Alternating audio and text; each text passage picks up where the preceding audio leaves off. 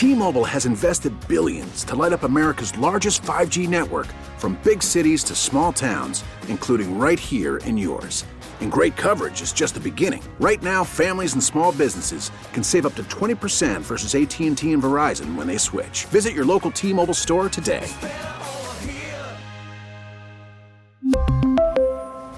Plan savings with 3 lines of T-Mobile Essentials versus comparable available plans. Plan features and taxes and fees may vary. We get it. Attention spans just aren't what they used to be. Heads in social media and eyes on Netflix. But what do people do with their ears? Well, for one, they're listening to audio. Americans spend 4.4 hours with audio every day. Oh, and you want the proof? Well, you just sat through this ad that's now approaching 30 seconds. What could you say to a potential customer in 30 seconds? Let Odyssey put together a media plan tailor-made for your unique marketing needs. Advertise with Odyssey. Visit ads.odyssey.com. So are your kids going to college? Your kids in college? Or blessedly have they gotten through it and on the other side of it? It's odd to me.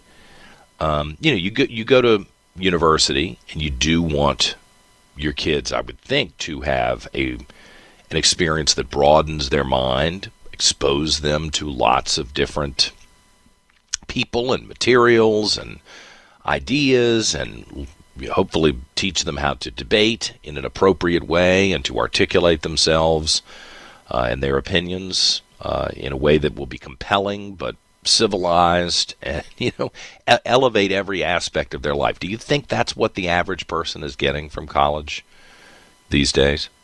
All the money that's being spent? It doesn't appear to me that that's necessarily what's happening.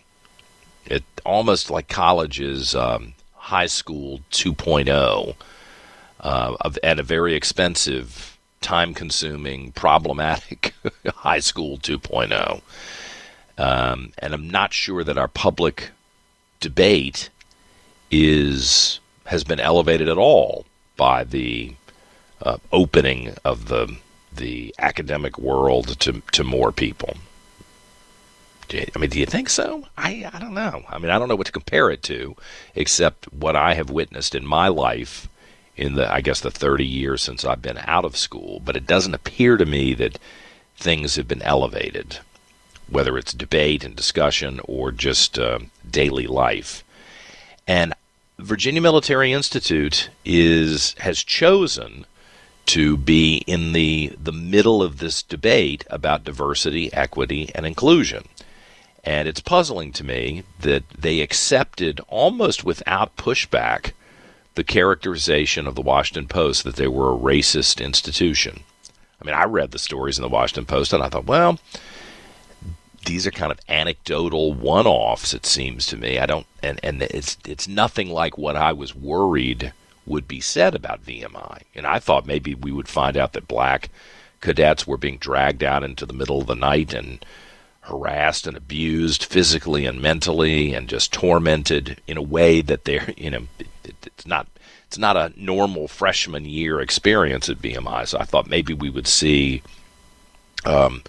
detailed allegations of really hostile abuse targeting minority cadets.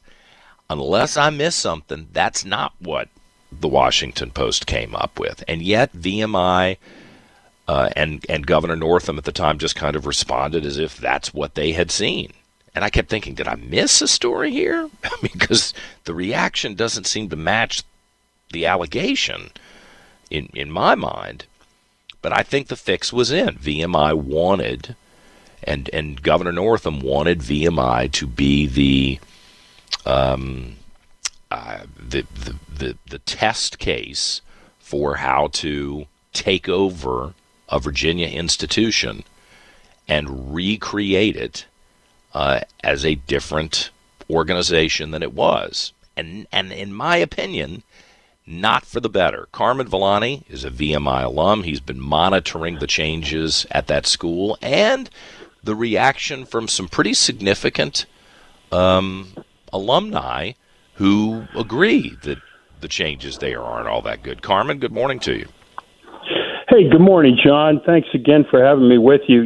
Before we get into the discussion today, I just like to correct a statement that I made last time we spoke last week. What was that? I had made mention about that completed applications dropping by over 38%. The number was still significant, but it was only 24%. So once again, and comment I made to the Board of Visitors, we all make mistakes, we acknowledge them, and move on. So, but today we learned of another event that has taken place that is extremely troubling. And again, an appeal to the governor, please, you're the commander-in-chief of the officers there at VMI. You're the governor, and all indications from my interpretation of law, you can take bold and aggressive actions to get this corrected. But we know we have division within our ranks. We have an abysmal enrollment. Now there are 2 lawsuits against VMI. We had a complaint that was submitted by a mom to the Virginia Office of the Inspector General with regard to adequate food and nutrition of the cadets, financial headwinds, and now alumni are withdrawing or redirecting their funds. And today, what I'd like to get into is just a quick timeline of the lawsuit that was filed but January 18th by the Colonel Pegg, who was at the time the Deputy Commandant for Operations, Plans, and Training. He was with the National Guard, and he received orders to active duty. Well, this man was graduated top of his class at VMI. He has served the country in Virginia for over 30 years, and this is right out of the court filing, which I reached out to the Rockbridge and District Court and was able to obtain a copy of this filing. What year was he, Carmen? I believe he was 92. I'm not absolutely certain of what year he graduated, but okay, I believe but we're talking about somebody in the 90s. Yeah, I'm not absolutely certain of that, but I believe that's when he may have graduated. But anyway, in doing some research on all this and reading through the document, in August of 2020, VMI put forth a news release, and it made a comment in that news release that he was deployed 4 times, 3 of them to combat zones. When he took over the command of his National Guard unit, a superior officer who was also VMI class of 90 had described him as a strategic thinker, doesn't shy away from challenging and complex duty assignments. Even Colonel Pegg pointed out in this news release that he had good synergy between VMI and his guard job, as well as really good support from VMI. Well, that all changed when Colonel Bogart, who became the commandant in the spring of 2021. But in January 2021, VMI had honored him, Colonel Pegg, with the VMI Achievement Award. And in part it said, quote, steadfast dedication and commitment to the Virginia Military Institute. And the Institute offers deepest gratitude to Colonel Pegg for his tremendous support and devoted service to the Corps of Cadets. Mm-hmm. Now, when Colonel Bogart came on, there obviously was a change in policy and direction, which was receiving some pushback based on my understanding and reading through the court document, which once again, was not very well received, as the documents allude to, which we have seen as alumni. Every time we push back, express concern, we're either vilified or attempt to discredit.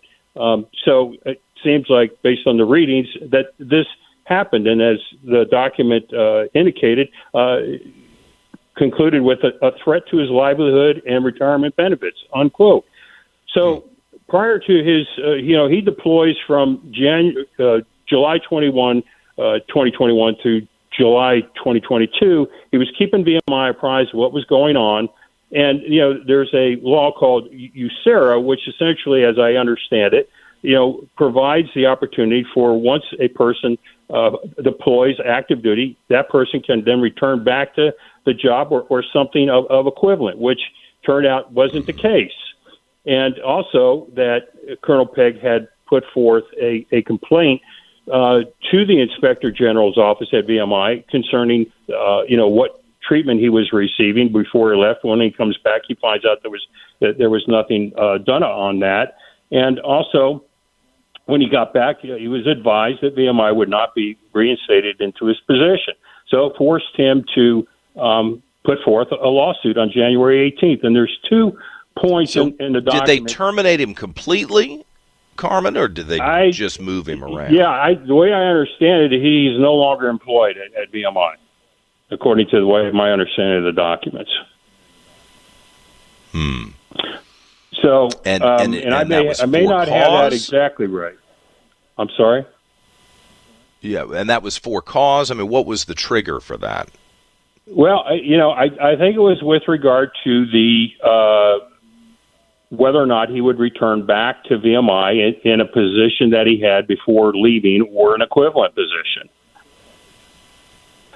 So, and there were 2 key points that was made in this document, and one was, moreover, prior to the disingenuous letter sent by VMI on December 12, 2022, created by VMI to fashion a paper trail to mask VMI's duplicitous and hypocritical treatment. Another statement said VMI discriminated against Colonel Pegg by failing to rehire him, so there's that answer there, and failing to prevent a hostile work environment of which they had ample notice, and retaliating against Colonel Pegg. Now, this is a gentleman that has served this nation and VMI honorably, has been recognized by VMI for his, tremendous contribution. And this is the way we treat these individuals. Well, do you get the impression, I mean, of course, my attitude is always you can have whatever employees you want who will do what your goal is. If you're running the place, you can run the place any way you want with the people you want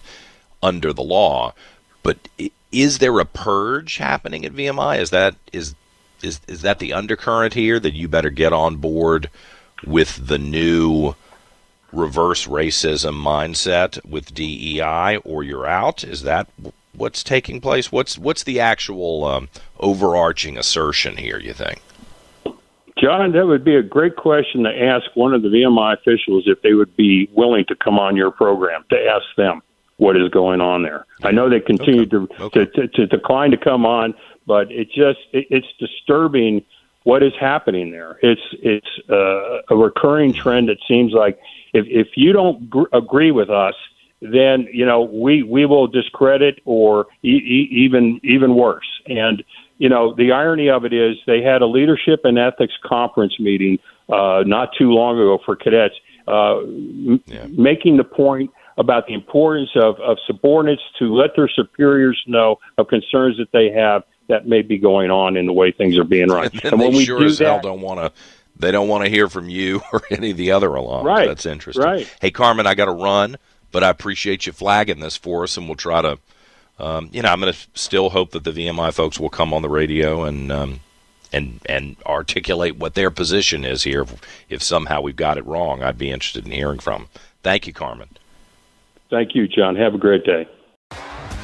T-Mobile has invested billions to light up America's largest 5G network, from big cities to small towns, including right here in yours. And great coverage is just the beginning. Right now, families and small businesses can save up to 20% versus AT&T and Verizon when they switch. Visit your local T-Mobile store today.